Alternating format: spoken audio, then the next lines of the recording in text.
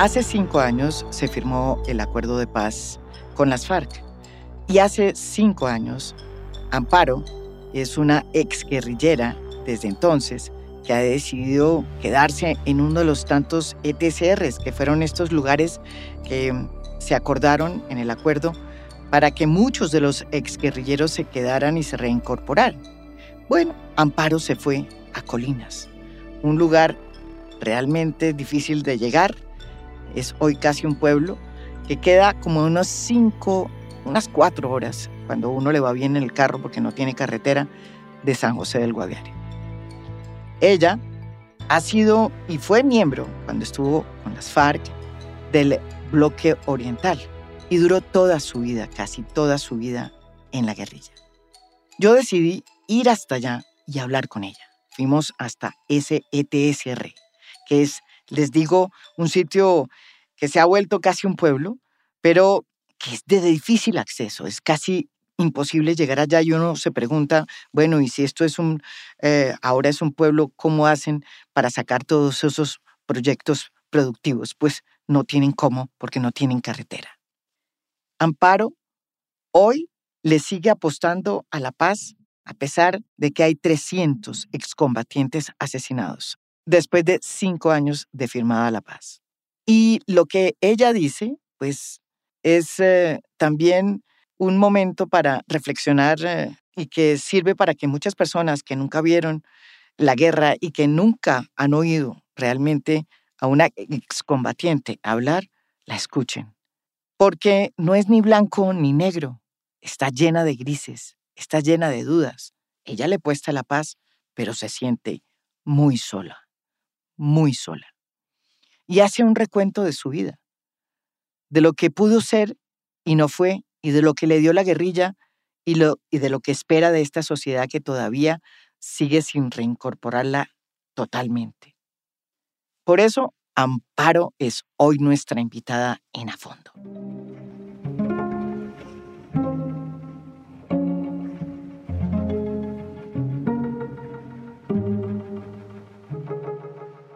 Amparo, o mejor, Olga, aceptó hablar con nosotros aquí en A Fondo y nos contó su historia.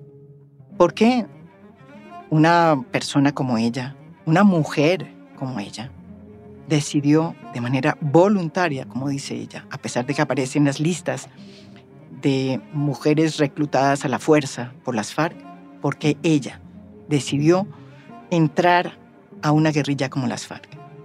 Y después de 4 años, ¿cómo es que ha vivido esa reincorporación a la sociedad desde ese sitio tan remoto que es el ETCR de Colinas Guaviare?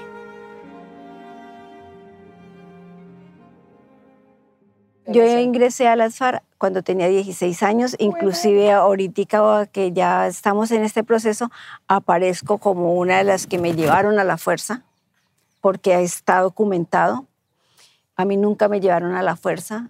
Yo ingresé porque miré en carne propia todo lo que se estaba viviendo, no podía estudiar. A mi papá lo torturaron, fue capturado, murió a base de las torturas. ¿Por qué su papá? Por ser comunista. Yo no me crié con él, me crié con mi mamá, con una tía, porque mi madre murió cuando yo tenía 3 meses de nacida. Entonces a mí me crió una tía y conocí a mi papá cuando yo tenía 8 años, ya comencé que él me llevaba a la finca, bueno, todo eso. Aunque mi papá decía, yo no estoy de acuerdo nunca que una hija mujer se vaya para la guerrilla, porque él decía que era una vida muy dura, que se sufría mucho, pero pues a mí me nació y me gustó y me fui. Y duré 38 años hasta cuando firmamos el acuerdo que salimos. Amparo ingresó en el Huila, al 7º Frente de las FARC. Un frente fundado en 1978 y que pertenecía al poderoso bloque oriental, que dirigía nada más ni nada menos que el Mono Jojoy. Ahí fue donde Amparo empezó lo que ella misma llama el curso básico que dan las FARC a los que entran en sus filas. A mí el curso básico me lo dio Timochenko. Timo fue mi profesor de primeros auxilios y ahí seguí estudiando. Le enseñaban a uno los estatutos, el reglamento, qué podía hacer. Ahí en ese reglamento estaban los deberes, los derechos y también ya lo que era la parte disciplinaria, donde están, por ejemplo, lo que eran delitos, lo que eran faltas leves, faltas graves. ¿Y delitos qué eran? Los delitos, nosotros allá como delitos era la violación, era un delito, que la persona que violara, o sea, que se diera eso, se le hacía un consejo de guerra y en el consejo de guerra pues se definía qué se hacía con esa persona. Uh-huh. El robo tampoco se permitía, pero no era un delito, pues depende de lo que se hiciera, porque por eso estaban faltas graves, faltas leves. Ejecución. Ejecución.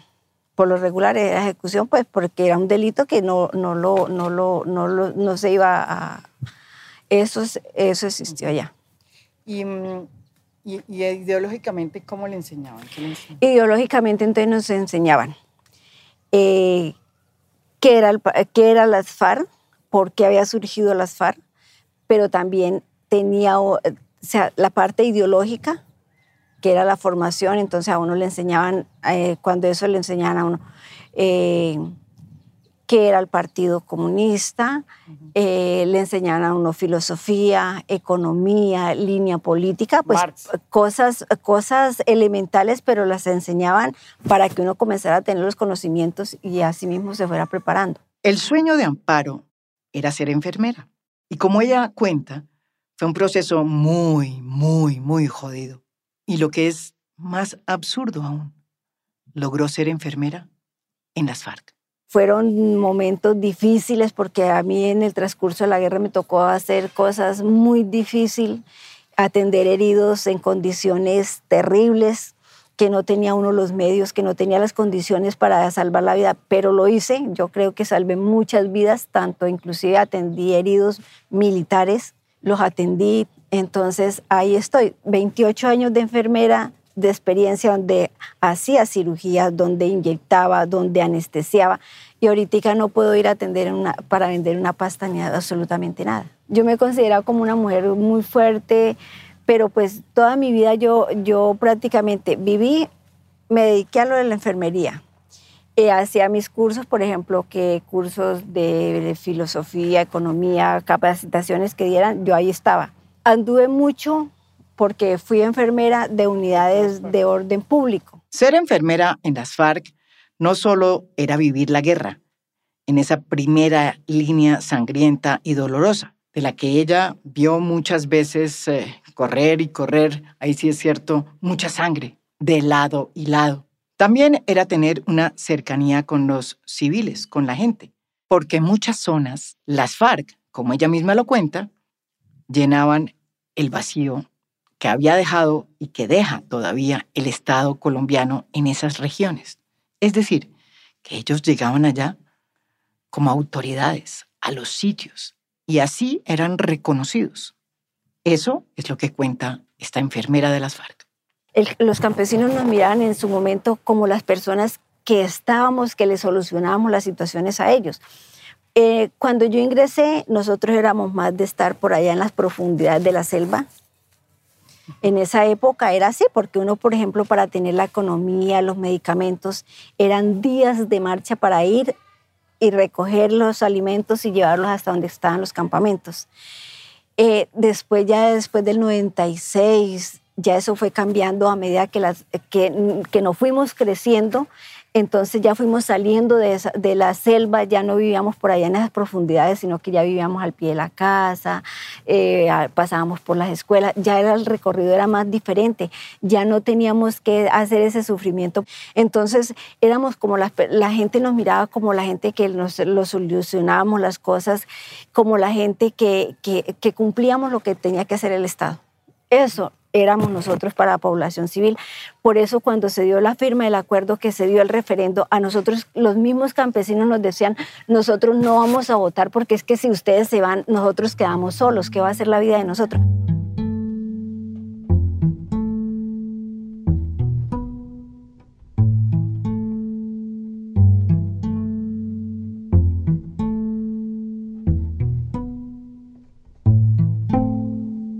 El 24 de septiembre de 2012 se iniciaron los diálogos entre el gobierno colombiano, encabezado por el expresidente Juan Manuel Santos, y las FARC en La Habana. 4 años después, el 26 de septiembre del 2016, se hizo la firma del acuerdo final en La Habana.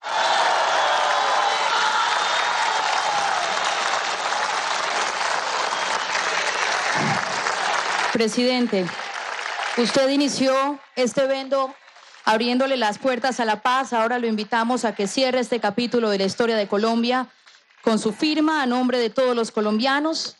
Firma en este momento el presidente de la República de Colombia, Juan Manuel Santos. Amparo hoy le sigue apostando a la paz a pesar de que hay 300 excombatientes asesinados después de 5 años de firmada la paz. En Antioquia van 25 exguerrilleros asesinados.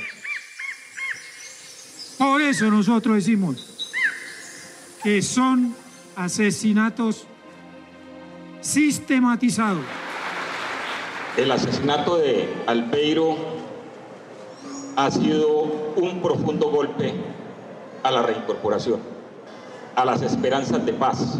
Y según el gobierno del presidente Duque, la mayoría de estos asesinatos tienen que ver con un ajuste de cuentas entre las facciones rivales de las FARC.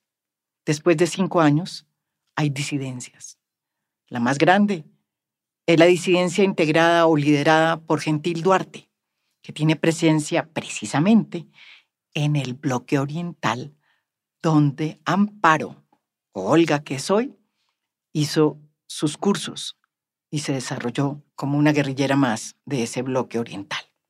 Si siguen estas cifras, para cuando termine el gobierno del actual presidente Duque, tendremos más asesinatos de excombatientes que las 310 páginas que tiene el acuerdo de paz. Ya cuando se dio el proceso, es que Marulanda siempre nos decía, a nosotros nos escuchan, hemos existido porque hemos tenido las armas en las manos.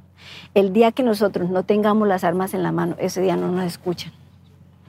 Entonces, yo esa parte, yo decía, no es que nosotros no podemos entregar las armas, que se las lleven y qué va a ser de nosotros. O sea, porque tenía eso como grabado y en la práctica eso se dio. Mientras que aquí tenían las armas en los containers ahí, todo nos llegaba, todo era mejor dicho. Después de que se llevan las armas, ¿qué pasa? ¿Qué pasa? Pues que ya no nos cumplen con lo que estaba en el acuerdo, porque ya no teníamos esas armas, pero nosotros decimos, si ahí las tuvieran, así fueran desbaratadas, lo que fuera, ahí estuvieran, era diferente.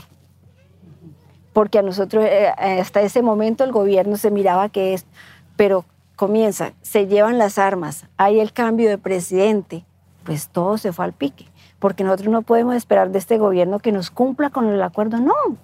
Así esté pactado, esté escrito, esté firmado, lo que esté. ¿Sabe qué me duele? Que ellos que participaron allá, que estuvieron en esa firma, que estuvieron día y noche discutiendo ese acuerdo, lo hayan hecho. Claro, eso duele. Pero uno dice, es la decisión de cada persona y cada persona hace lo que le parezca. Nosotros, yo digo, yo estoy comprometida y trato de hacer, de decir, de seguir, de que esto se cumpla, de estar en las actividades, de estar dentro del proceso. Claro, estoy convencida de eso y yo digo, fue lo mejor que pudimos haber hecho. Así nos incumplan, así todas las cosas, pero fue lo mejor que se pudo haber hecho. Que es duro mirar que ahorita nos siguen matando la gente, que siguen desapareciendo. Bueno, todo eso se está dando. ¿Qué hay que hacer? Rodear ese proceso, hacer de que eso no se dé, buscar las ayudas, bueno, de todo lo que las personas que quieran este cambio. Que es difícil, claro, muy difícil, porque el gobierno no va a cumplir, no, ellos en su momento nos querían tener como allá encerraditos, como allá en esas cosas, lo que han hecho con los paros. Meter la gente allá y que coman y que duerman ahí, y ahí les van dilatando el tiempo, y el tiempo va pasando y no les cumplen. A los 6 años de haber ingresado a las FARC, Olga tuvo un hijo. Un hijo que tuvo que entregar a otra familia porque no podía tenerlo dentro de una selva que estaba siendo bombardeada. Porque a nosotras cuando ingresamos, a nosotros nos decían, ustedes ingresan al movimiento guerrillero, es a ser soldados no a convertirse en madres, porque todas las dificultades, por ejemplo, yo viví todo el embarazo en el campamento. Tuve mi hijo, a los 18 meses me tocó salir a dejarlo, porque las condiciones, ¿qué pasó? Mi hijo lo tuve en el proceso de diálogos con Belisario Betancur. En ese tiempo tuve yo mi hijo. Ya cuando se rompen los diálogos, todo eso, ¿qué tocó hacer? Pues yo no podía estar con mi hijo en la selva donde nos estaban bombardeando, donde nos estaban buscando para matarnos. Estar con mi hijo, pues eso se me dificulta. Tenía que decidir entre mi hijo y el movimiento, ¿sí? ¿Qué le podía yo aportar a mi hijo en esos momentos cuando a nosotras, si estábamos embarazadas y nos capturaban afuera, dónde nos tocaba ir? Para la cárcel. No podía estar con mi hijo en la cárcel. ¿Qué futuro, qué educación le iba a poder dar a mi hijo si yo no tenía absolutamente nada? Y si me iba con él, pues lo más seguro era que me fuera para una cárcel. Entonces no podía estar con mi hijo, no tenía qué futuro le iba a ayudar a mi hijo. Entonces me partió el alma, mi vida se partió en dos después de que tuve que dejar a mi hijo, pero me tocaba, porque yo no me podía. Mi papá lo habían matado, un hermano me lo habían matado, entonces, ¿qué más? ¿A dónde todos? Exactamente. Después de yo saber, sí, y defiendo el partido y digo hasta el último momento, hasta el día que diga ya que no hay nada de partido, ese día me daré por vencida, pero mientras tanto no. Aquí donde esté yo digo soy del partido y pues ahí estaré. Ahora, 38 años después de haber sido guerrillera y enfermera, de haber sido madre, pues empieza hoy una vida distinta. Olga ahora cree y sigue pensando que hay que apostarle a la paz, sea como sea. Y todavía sigue pensando en los que se quedaron en las armas. El ETCR de Colinas está hoy siendo merodeado por una de las disidencias más fuertes de las FARC, liderada por Gentil Duarte, un combatiente guerrillero que se formó en el bloque oriental precisamente bajo las órdenes del Mono Jojoy y que hoy controla gran parte del Guaviare, donde también hay ETCRs como el que está Olga, que le apuestan a la paz. Tal es el enredo tan hijo de madre en que estamos. Exguerrilleros que le apuestan a la paz y todavía disidencias que creen que las armas les van a dar el poder. Bueno, yo digo que yo nunca me arrepiento de haber sido guerrillera. Nunca me arrepiento porque aprendí muchas cosas. Uno de mis sueños era ser enfermera, lo logré allá, cosa que yo creo que no hubiera tenido esa posibilidad, porque yo digo, ya tenía 16 años y no había estudiado. Los que se quedaron en armas, yo digo, en algún momento tendremos que encontrarnos en el transcurso de esta lucha, porque nosotros seguimos nuestra lucha política, seguimos en que hay que hacer los cambios, que esto no puede seguir este país en las manos de los mismos que han estado durante tantos años, pero eso hay que hacerlo a través de las manifestaciones, a través de que la gente diga ya no más, y la gente está mamada de eso, sino que no sé por qué en los momentos de elegir vuelve la gente y cae en la misma trampa. ¿Cuánta gente que crece y nunca tiene la posibilidad de realizar sus sueños? Y el sueño mío era de ser enfermera. Yo miraba a una enfermera y yo decía, yo quiero ser, y ese era mi sueño. Y lo realicé porque yo llegué y al año de haber ingresado, después de que hice el curso básico, que nos dieron toda la parte ideológica, pues tuve la posibilidad de hacer el curso de primeros auxilios con el camarada Timo. Y yo me lo encuentro y yo me siento feliz porque me encuentro con él y yo le digo, camarada, yo nunca me imaginaba que llegáramos en estos momentos en los que estamos.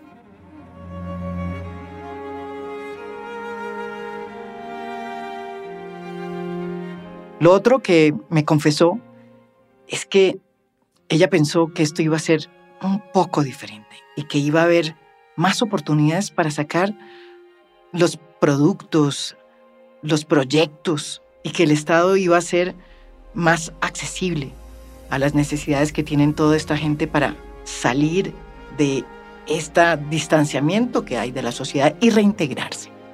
Yo me despido de ella en medio de una lluvia impresionante.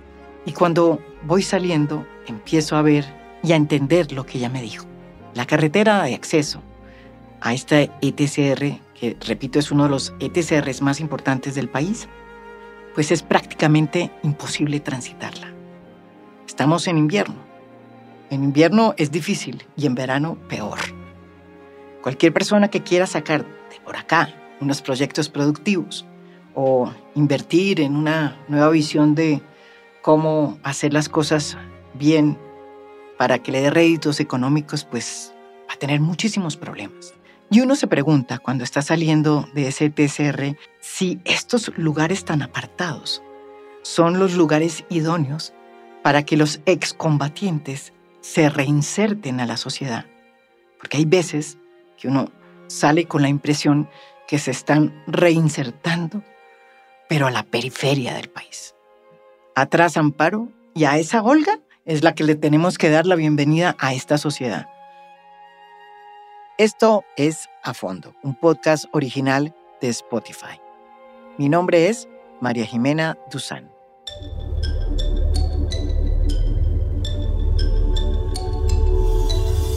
A Fondo es un podcast original de Spotify. Producción general, Lucy Moreno. Editor de contenido, Adrián Ateortúa. Editores de audio, Cristian Leguizamón y Audio Factory. Música original del maestro Óscar Acevedo. Gracias por escuchar. Soy María Jimena Duzán.